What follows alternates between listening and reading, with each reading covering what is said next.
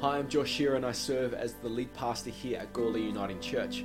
I wanted to personally thank you for joining us today. We exist as a church to see lives transformed with the good news of Jesus. Now, I hope this service inspires you, I hope it blesses you, I hope it builds your faith, and I hope it gives you perspective that God is moving in your life. If there is anything that we can do to help you, don't be afraid to reach out on social media or email our office. Thanks for joining us again, and let's get to the service.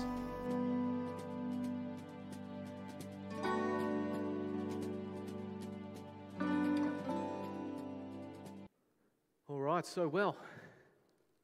it's great to be able to bring you the word this morning, and I wanted to begin our time together just talking a little bit about one of my experiences that we've had in our life group over the last couple of weeks. We've been doing, so if you're not familiar with what a life group is, it's an opportunity to gather on a regular basis and to open God's Word, explore some scripture, have a discussion about it, share some food, pray together, and just basically spend some time building authentic community. And so I've got a life group that we run at my place on a Thursday night, which is a whole stack of fun. And we've been doing a study over the last few weeks called I Said This, You Heard That.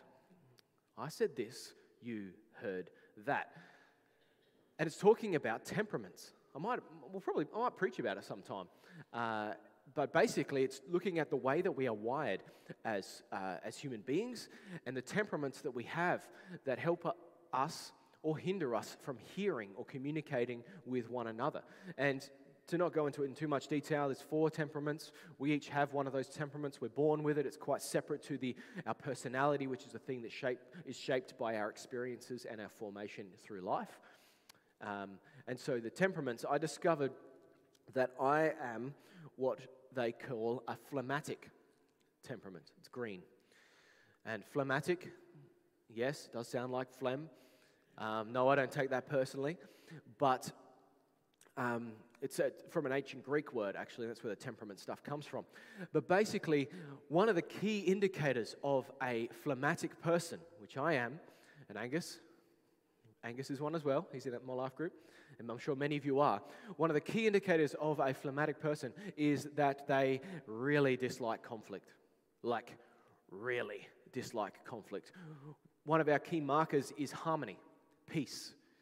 Having to or wanting to or hoping to see the world around us in such a way or in the environment be such a way that it's just harmonious and peaceful. And now as a parent with 2 young daughters at home, you can imagine how often it is harmonious and peaceful in our life. But it doesn't change my wiring, and I've discovered that it's life-giving for me to have a harmonious and peaceful environment. And so, to be honest, even though that's my wiring, I think we could all agree that harmony and peace in our relationships is something that we all aspire to, whether it's how we're wired necessarily to thrive in the world or whether it's not, because who loves conflict? I'm so glad that I didn't see any hands come up right then and there, to be like, all right, I'm just going to note that one. We'll encounter something about them in the church life shortly. No, to be honest, none of us actually like conflict. If we do, there's some sort of, well, I won't call anyone any names, but I think if you really, really love conflict, I think there's something wrong with you. I'll be real. But, so we just don't like conflict that much. But so when I look back over my life and the various conflicts that have happened relationally in my life, in the different relationships across all of my experiences, and you might be able to relate to this. Most of the time, in fact, pretty much every time, a conflict arises when the person that you're arguing with or the person that you're in relational conflict with sees something a certain way, and then I see things the right way. Can anyone relate to this? Pretty much conflict always seems to arise when someone has an opinion about something that clashes with the truth, which is my opinion about something. Is this not correct? Can anyone relate to this experience? Absolutely. If you're not raising your hand, you're not listening, because it's absolutely true. And for the life of me, being someone who's passionate about seeing peace and harmony reign in relationships, For the life of me, I couldn't understand why they could not see things the way that I saw them. I couldn't understand why relationship issues weren't getting resolved particularly well, when if all they needed to do was see things the way that I saw them, if I could just communicate clearly enough to them the truth, then they would see it and do what I want, or see things how I see them. Anyone relate to that as a reality? Absolutely. If only they saw things my way, everything would be okay. And so, over the next few weeks, we're going to be talking about the question that I know is on everyone's minds in a whole bunch of different ways. What's wrong with these people? You excited about it? 4 weeks talking about the dysfunction of everyone else so that we can be right. The title of our new series is quite simply called How to Get People to See Things Your Way.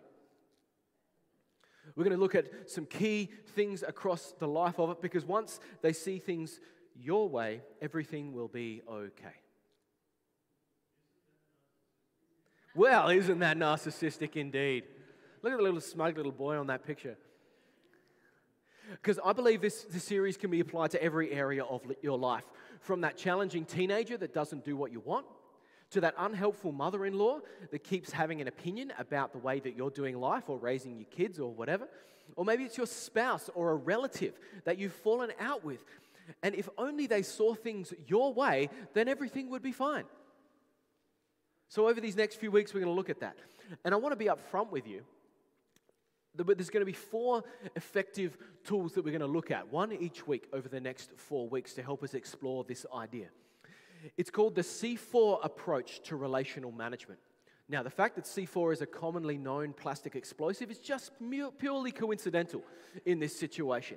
So I'm going to share with you quickly the C4 approach to relational management. Here it is. And the C4 approach has 4 C's in it. They are, should be on the screen, convince, convict, coerce, and control. Convince, convict, coerce, and control. And look, in your C4 version, there might be other C words, but my, thesaurus and vocabulary is limited, and so that was the C words that I could come up with that shaped this specifically. And so we're going to look at each of these over the next few weeks. And if you doubt the effectiveness of these 4 tools for managing relationships, just think how effective that these strategies have been in uniting our nation politically. I don't think you guys think I'm serious, do you? But I do have one word of warning. Don't share these goals, or don't share this approach with anyone in your life that you want to use these on. Don't do it. Just don't. Because ultimately that will undermine your strategy of getting them to see things your way. Because once they realize these 4 things, they're going to use them on you. And before you know it, you'll turn around and suddenly you're seeing things their way. And we just can't have that now, can we? Because after all, you and I, we respond really, really well when someone else tries to convince us, to convict us, coerce, or control us, don't we? No, of course we don't. Of course we don't. In fact, the truth is, and if you just in case you were unclear, that was being facetious. Now we get on with the real sermon. Does that sound good? Painting the picture, and I'll explain to you why this matters, is because in fact, we naturally resist all 4 of these things. There's something in us that pushes back on anyone that would try and coerce us, try and convince us, convict us, control us in all sorts of ways. But what I find really interesting is when I look back at the conflict situations in my own past and the conflicts that I see within the lives of people in our church community as a pastor, because believe it or not, Christians argue about stuff. I don't know if you ever realized that before, but we do. When I mediate things as a pastor, which is an absolute privilege, by the way, these are often the tools. These are often the tools that we first look to, that we first reach for during times of conflict, during times of frustration, during times of unmet expectations, when there's a gap in the relationship. and someone doesn't see things the way that we do, if we're honest, and if I look back on my past and from what I see, these are the things that you and I default to reaching towards, whether we realize it or not, for managing the conflict and the brokenness and the dysfunction, the unmet expectations that we have in our relationships. And they never help. They never help. And more often than not, they make things worse. So over the next few weeks, what we're actually going to be talking about is this: reassembly required. A beginner's guide to repairing broken relationships. That's what the series is really called. Now, relationships are like a great many things in our life. And there's something that we use every single day. But relationships, like many other things that we use every single day, we don't need to know how they work to benefit from using them. We don't need to understand how or why a relationship works to use it. But the thing about it is, and the tension that we're going to sort of delve into a little bit over our next 4 weeks, is if we don't know how and why the relationship is working, when it breaks, we have no idea how to fix it. When we don't know why something works, when it breaks, we have no idea how to fix it. And this is true of a whole bunch of other things. So you think about your car. Most of us hope to or have previously or do currently drive a car, right? How many people know exactly how that car works? A few of the sort of the wise mechanics are like, yep, I do, Josh. And that's fine. You can do that. We'll get to a few other illustrations in a minute and see how good you are. How many of us know how a car actually works to the point that when it breaks, you know how to fix it? I don't. Yet I drive one every single day. What about a computer? See, I told you I'd get you. What about a computer? Who knows how and why a computer actually works? I see that hand. I'm going to come and see you afterwards, just with all the, because most of us have no idea. And so when a computer breaks, we have no idea how to fix it. This actually happened during the week in the church office this week. We have a church office where there's a bunch of church volunteers and our admin folks and our op shop coordinator and also our finance team, where they all sort of operate out of that office, and I'm in the office next door. And during the last sort of week and a half, 2 weeks, we've moved their office to a different location. So it's closer to my office, which is fun because we like hanging out together. But in the process of moving that office, we just sort of unplugged all the cables to all the computers and then moved. The network guys are like, I see where this is going. Then we just plugged everything in to the cables that had been run already up to the top of into the new office. We just plugged all the cables back into the computers and then turned them on. And then we clicked print to send things to our to our networked printer. And nothing happened. And now, as most sort of computer tech guys can relate, the first thing that I did was what every computer tech tells you to do, which is turn it off and on again. Absolutely. And nothing happened. Still nothing happened. Now, I'm a millennial, which is called Generation Y, and so there's a whole bunch of different definitions going around about what millennial means, but functionally, it's that I grew up with a computer in the home. That's the definition. So if you grew up with a computer in your home during your schooling years, then you count as a millennial up until a certain point, and then you move on to Gen Z. And so what that means about my generation is that we're not necessarily tech savvy, because that's a skill set, but we are non-anxious when it comes to tech. So it's not that we are tech savvy necessarily, but we're just not afraid to press buttons, basically. And so we know how to use technical devices intuitively. But even though I know how to use pretty much any computer that I sit down in front of, except Macs, I have no idea how a Mac works, an Apple Mac, but that's life. Even though I intuitively know how to use it, I have no idea how it works. Which means when it breaks, my capacity to help fix the problem, and this happened on Wednesday when this problem occurred. Everyone looks to me because you're like, Josh, you just, you did, didn't you, Chris? She turned around, she's like, Josh, help. And I'm like, And so I went and sit down and pressed, after switching it off and on again, pressed the troubleshoot button. Because that's the limit. And the computer tech guys are like, that's not going to help. Because the limit of my experience, because I don't understand how it works, was to press the troubleshoot button. And as many of you would know that have ever pressed the Windows troubleshoot button, it's about as often as helpful as a screen door on a submarine, right? It just doesn't help. So my point is this, if we don't know how or why something is working, when it breaks, we have no idea how to fix it. And this is absolutely true for our relationships. And when they break, we hit the troubleshoot button, the built-in troubleshoot button that exists within each of us. And we find ourselves very quickly moving to our C4 approach to relationship management, or some version of it. And most of the time, we have no idea that we're doing it. And you might say, Josh, well, I don't coerce people. I'm a pretty nice sort of person. Well, I'm going to give you a couple of examples of my life to see if they relate to you. Here's a line that I've used in the past here in this church.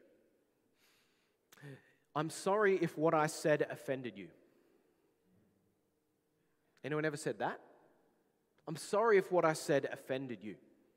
Seems pretty harmless, right? Until you're on the receiving end of that and you've been offended. How do you hear that? How do we hear, I'm sorry if what I said offended you? Translation, you're being overly sensitive. What I said wouldn't have offended most people, and so this problem is on you, not on me. I'm sorry if I offended you. Let's try another one.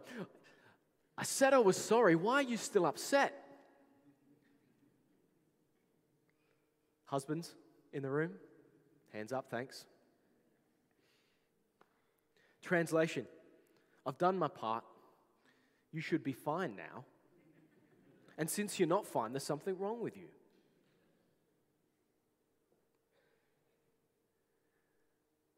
We all default in some form to this C4 explosive idea of relationship management.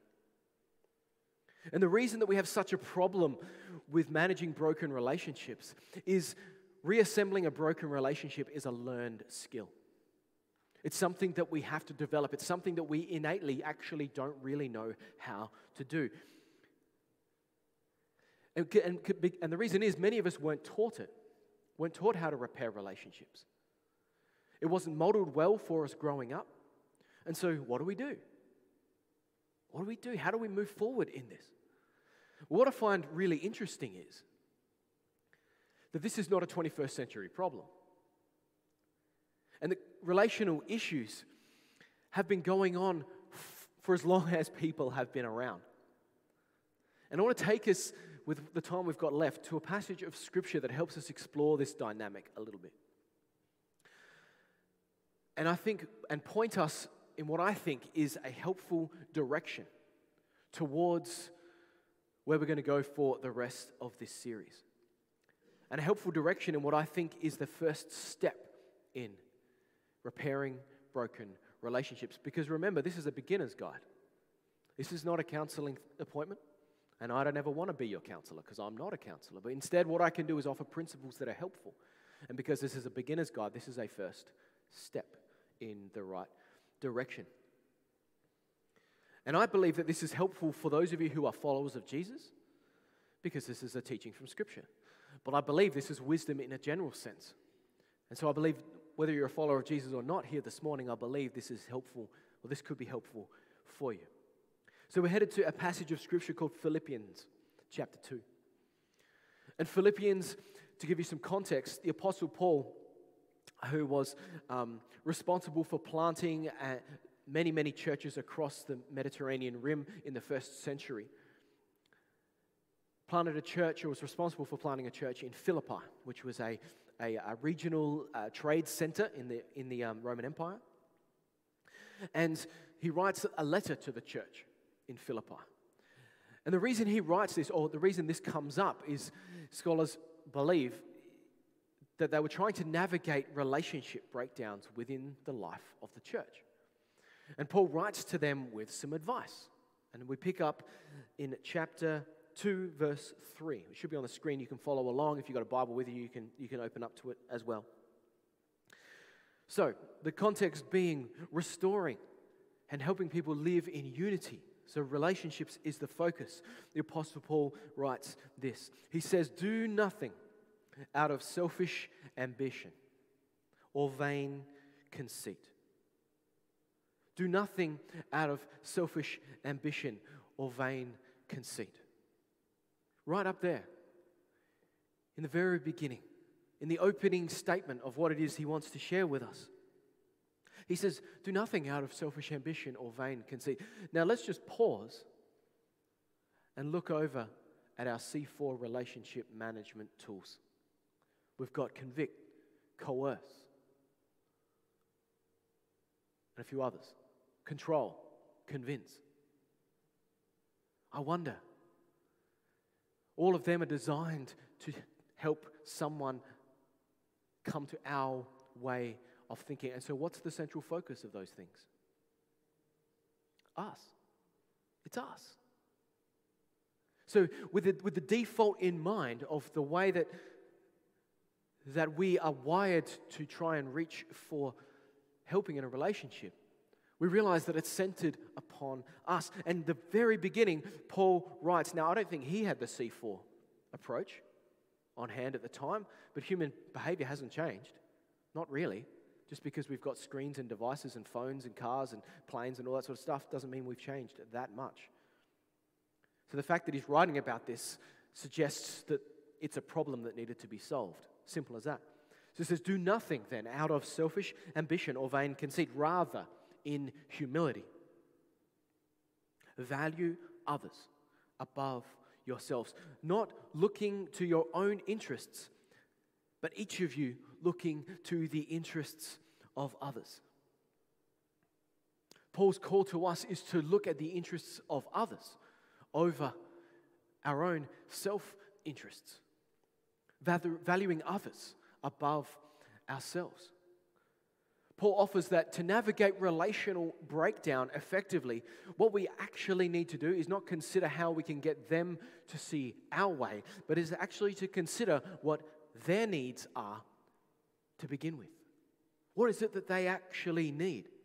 What is it that they actually want? What is it that they are actually hoping for? What if we were to shape our relational engagements with them as a priority rather than ourselves? But Paul suggests that's exactly where we need to begin.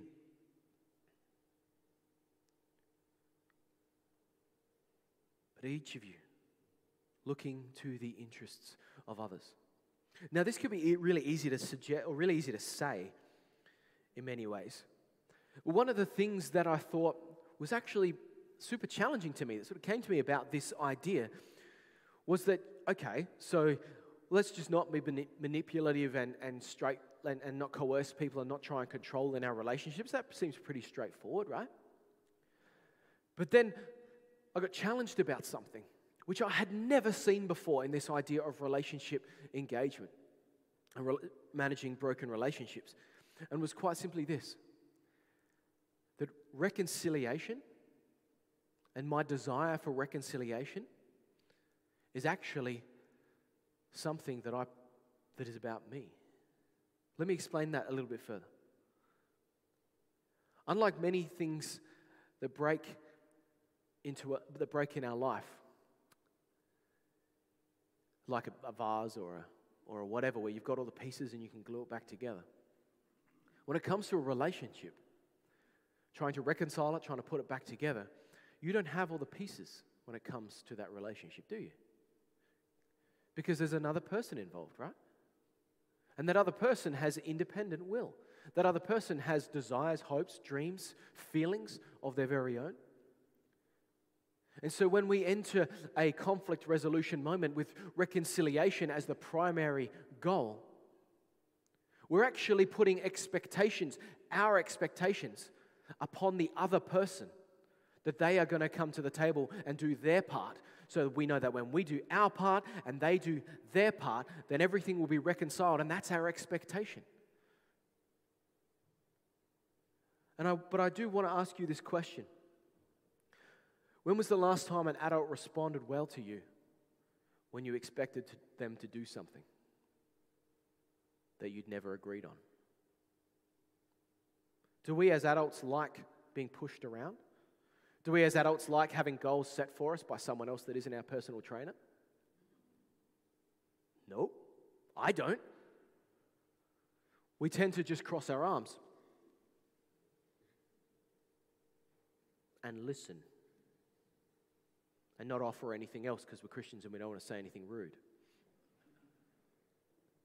When someone else sets objectives for us, we don't respond super well. And so when it comes to relationship management, this is super counterintuitive.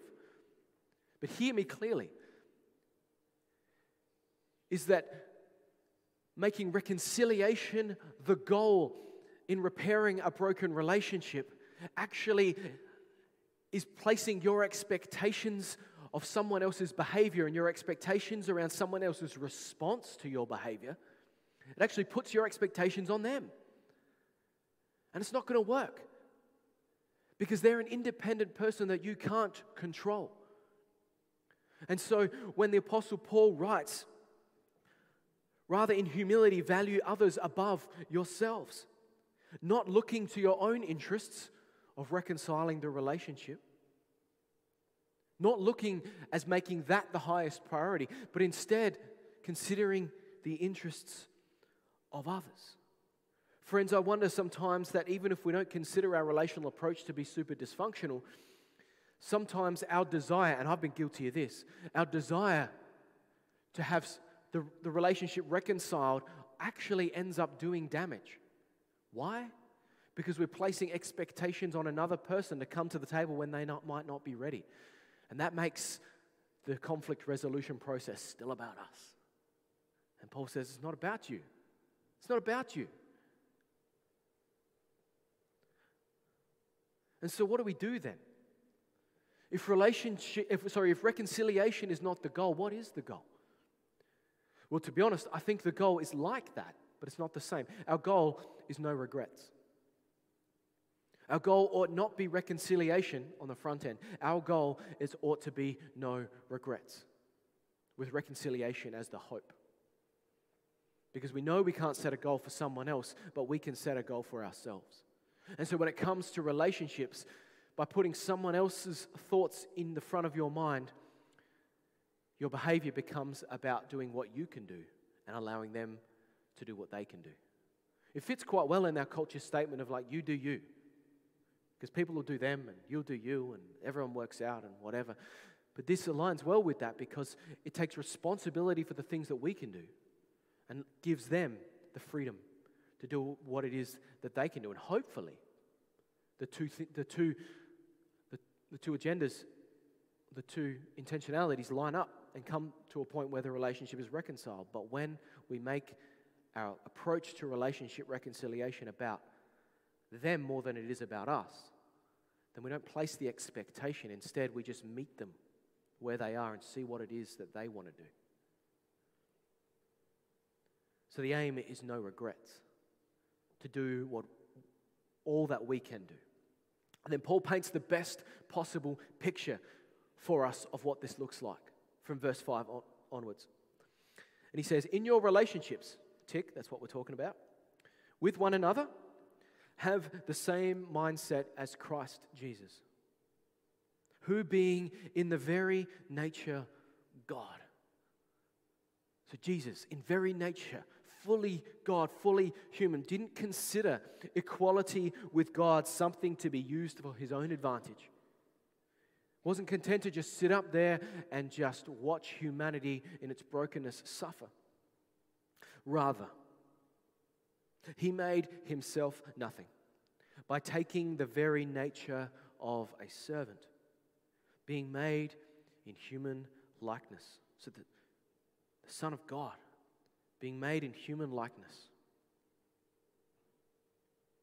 and being found in appearance as a man, so becoming human, fully God, fully human, he humbled himself by becoming obedient to death, even death on a cross.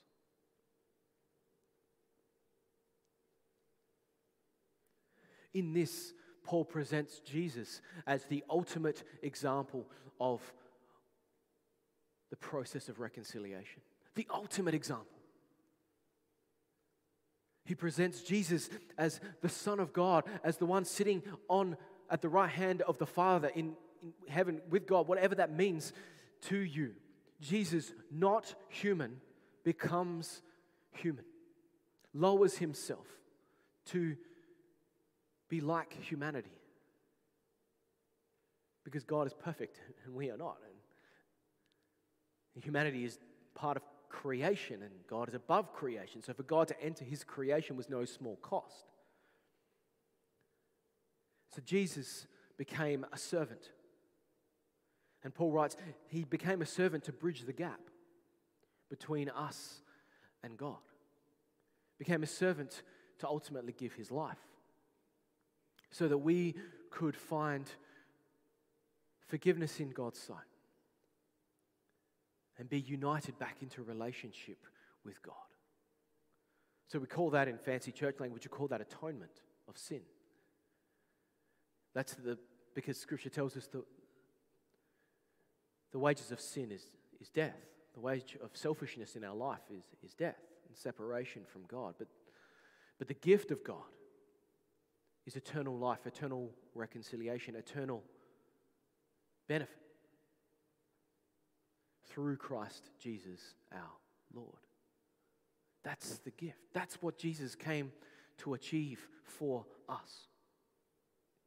And so Jesus, not being content with the brokenness of the relationship between us and God, moved our direction for our sake. Moved our direction, took a humble stance, considered what it is that we require, and moved closer to us to make it possible. He did all that he could do and left the rest up to us. And so, friends, I believe that for us to begin repairing the broken relationships in our life, we need to begin moving in the direction of those that we want to reconcile with, without expectation. To begin repairing broken relationships, we need to move in their direction without expectation.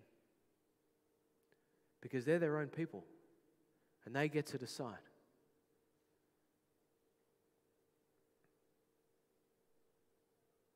Just in the same way that you and I get to decide whether we accept Jesus' gift for us or not.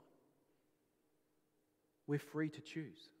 Humanity always has been free to choose because it's a gift and we can take it or reject it. And many people across all, in fact every person across all of creation and across all of time has either accepted or rejected the gifts of God.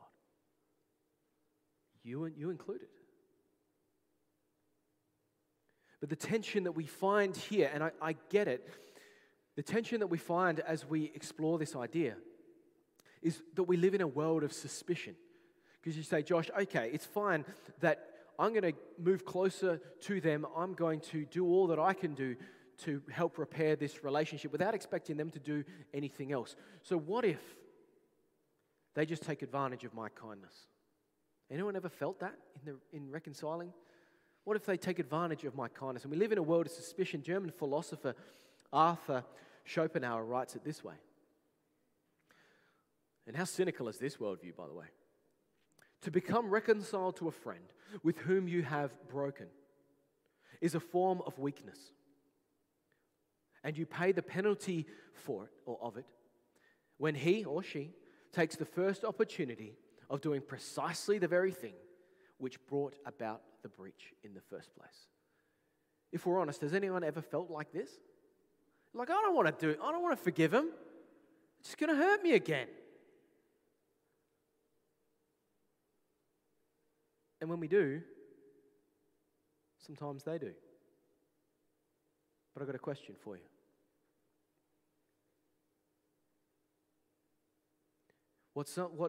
Well, my question really is this. Did Jesus wait to see how you would respond before he gave his life for you? Or did he meet you where you are and say, your choice? Friends, the risk is always worth it. The risk of moving towards is always worth it. Because you never know what might happen. And what I find Arthur, a German philosopher of the moment, what he calls weakness, Scripture calls strength.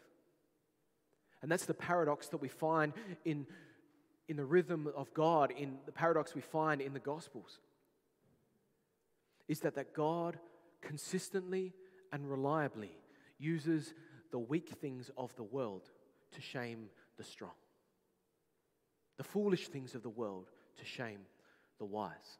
Time and time again, what we think is weakness as far as humanity is concerned, God uses as strength. What we think is foolishness, God ultimately uses as wisdom.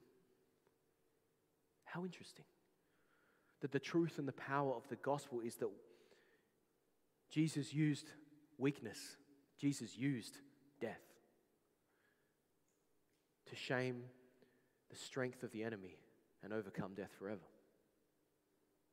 Jesus didn't let our likelihood of breaking the relationship deter him from moving in our direction. And friends, we are called to do the same. So where does this land for you in your life? So it's the question. It's always going to be the question. Where does this land for you in your life? Can I invite the band back up as I finish? Is there a relationship in your life? Is there a relationship in your life where you need to begin moving towards reconciliation, but without expectation? Without any sense of control over how they might respond? Is there a relationship you need to move closer to? Knowing that it might cost you and they might not respond. And I believe this is helpful whether you're a follower of Jesus or not, because you'll be surprised how much more helpful this posture is than the C4 relationship management approach. And so, I know when I ask you that question, is there someone? Is there a relationship? One pops to mind. It does. Like if you genuinely cannot find a relationship that is broken in your life, that's awesome. But life is messy. And it might be one you'd actually forgotten about. And so I want to create a moment of stillness. And I know that for most of us in our life, we're not still that often. There's always something to do. So I'm going to give you permission to stop just for a couple of minutes and listen to your heart and to listen to God.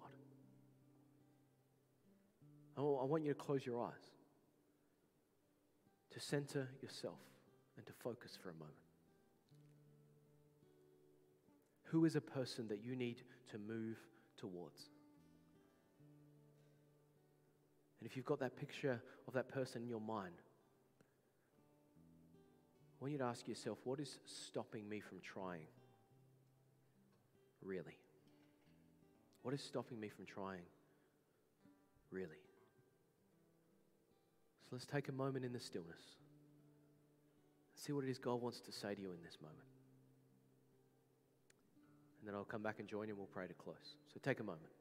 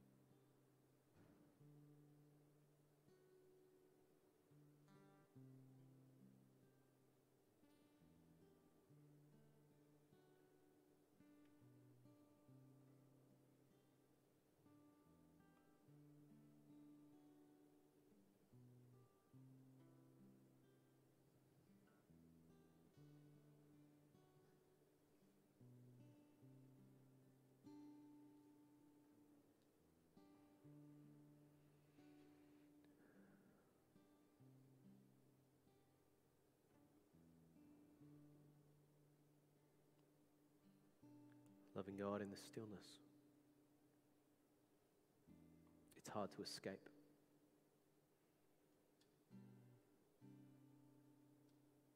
It's hard to escape the brokenness of our journey.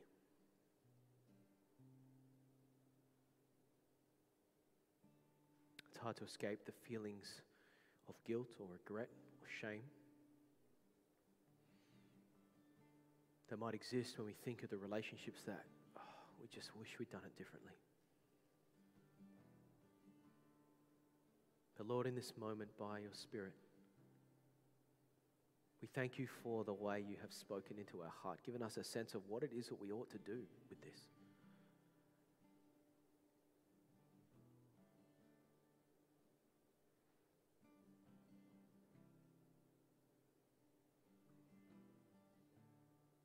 Lord, we pray you give us the courage to take a step closer to someone whom we love, otherwise we wouldn't care about the relationship either way. So it's someone that we love, but we need to rebuild the relationship. Help us to take a step closer without expectation of any response, but trusting in your power to work in a human heart and to help us see the love and the truth, the peace and the joy that's on the other side of repairing these relationships.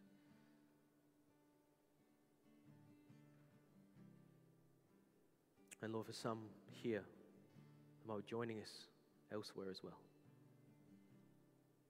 the biggest relationship we need to repair is our one with you. We've never thought about it. We've never seen the need. Or we just thought that it looked a whole lot different to exactly what it is that you're offering.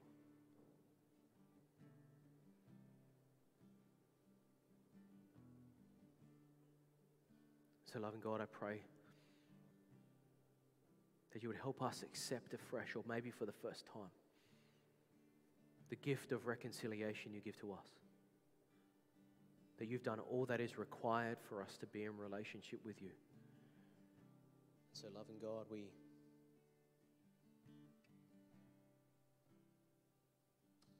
hand this time over to you. Give us the courage to know what to do with what we've heard.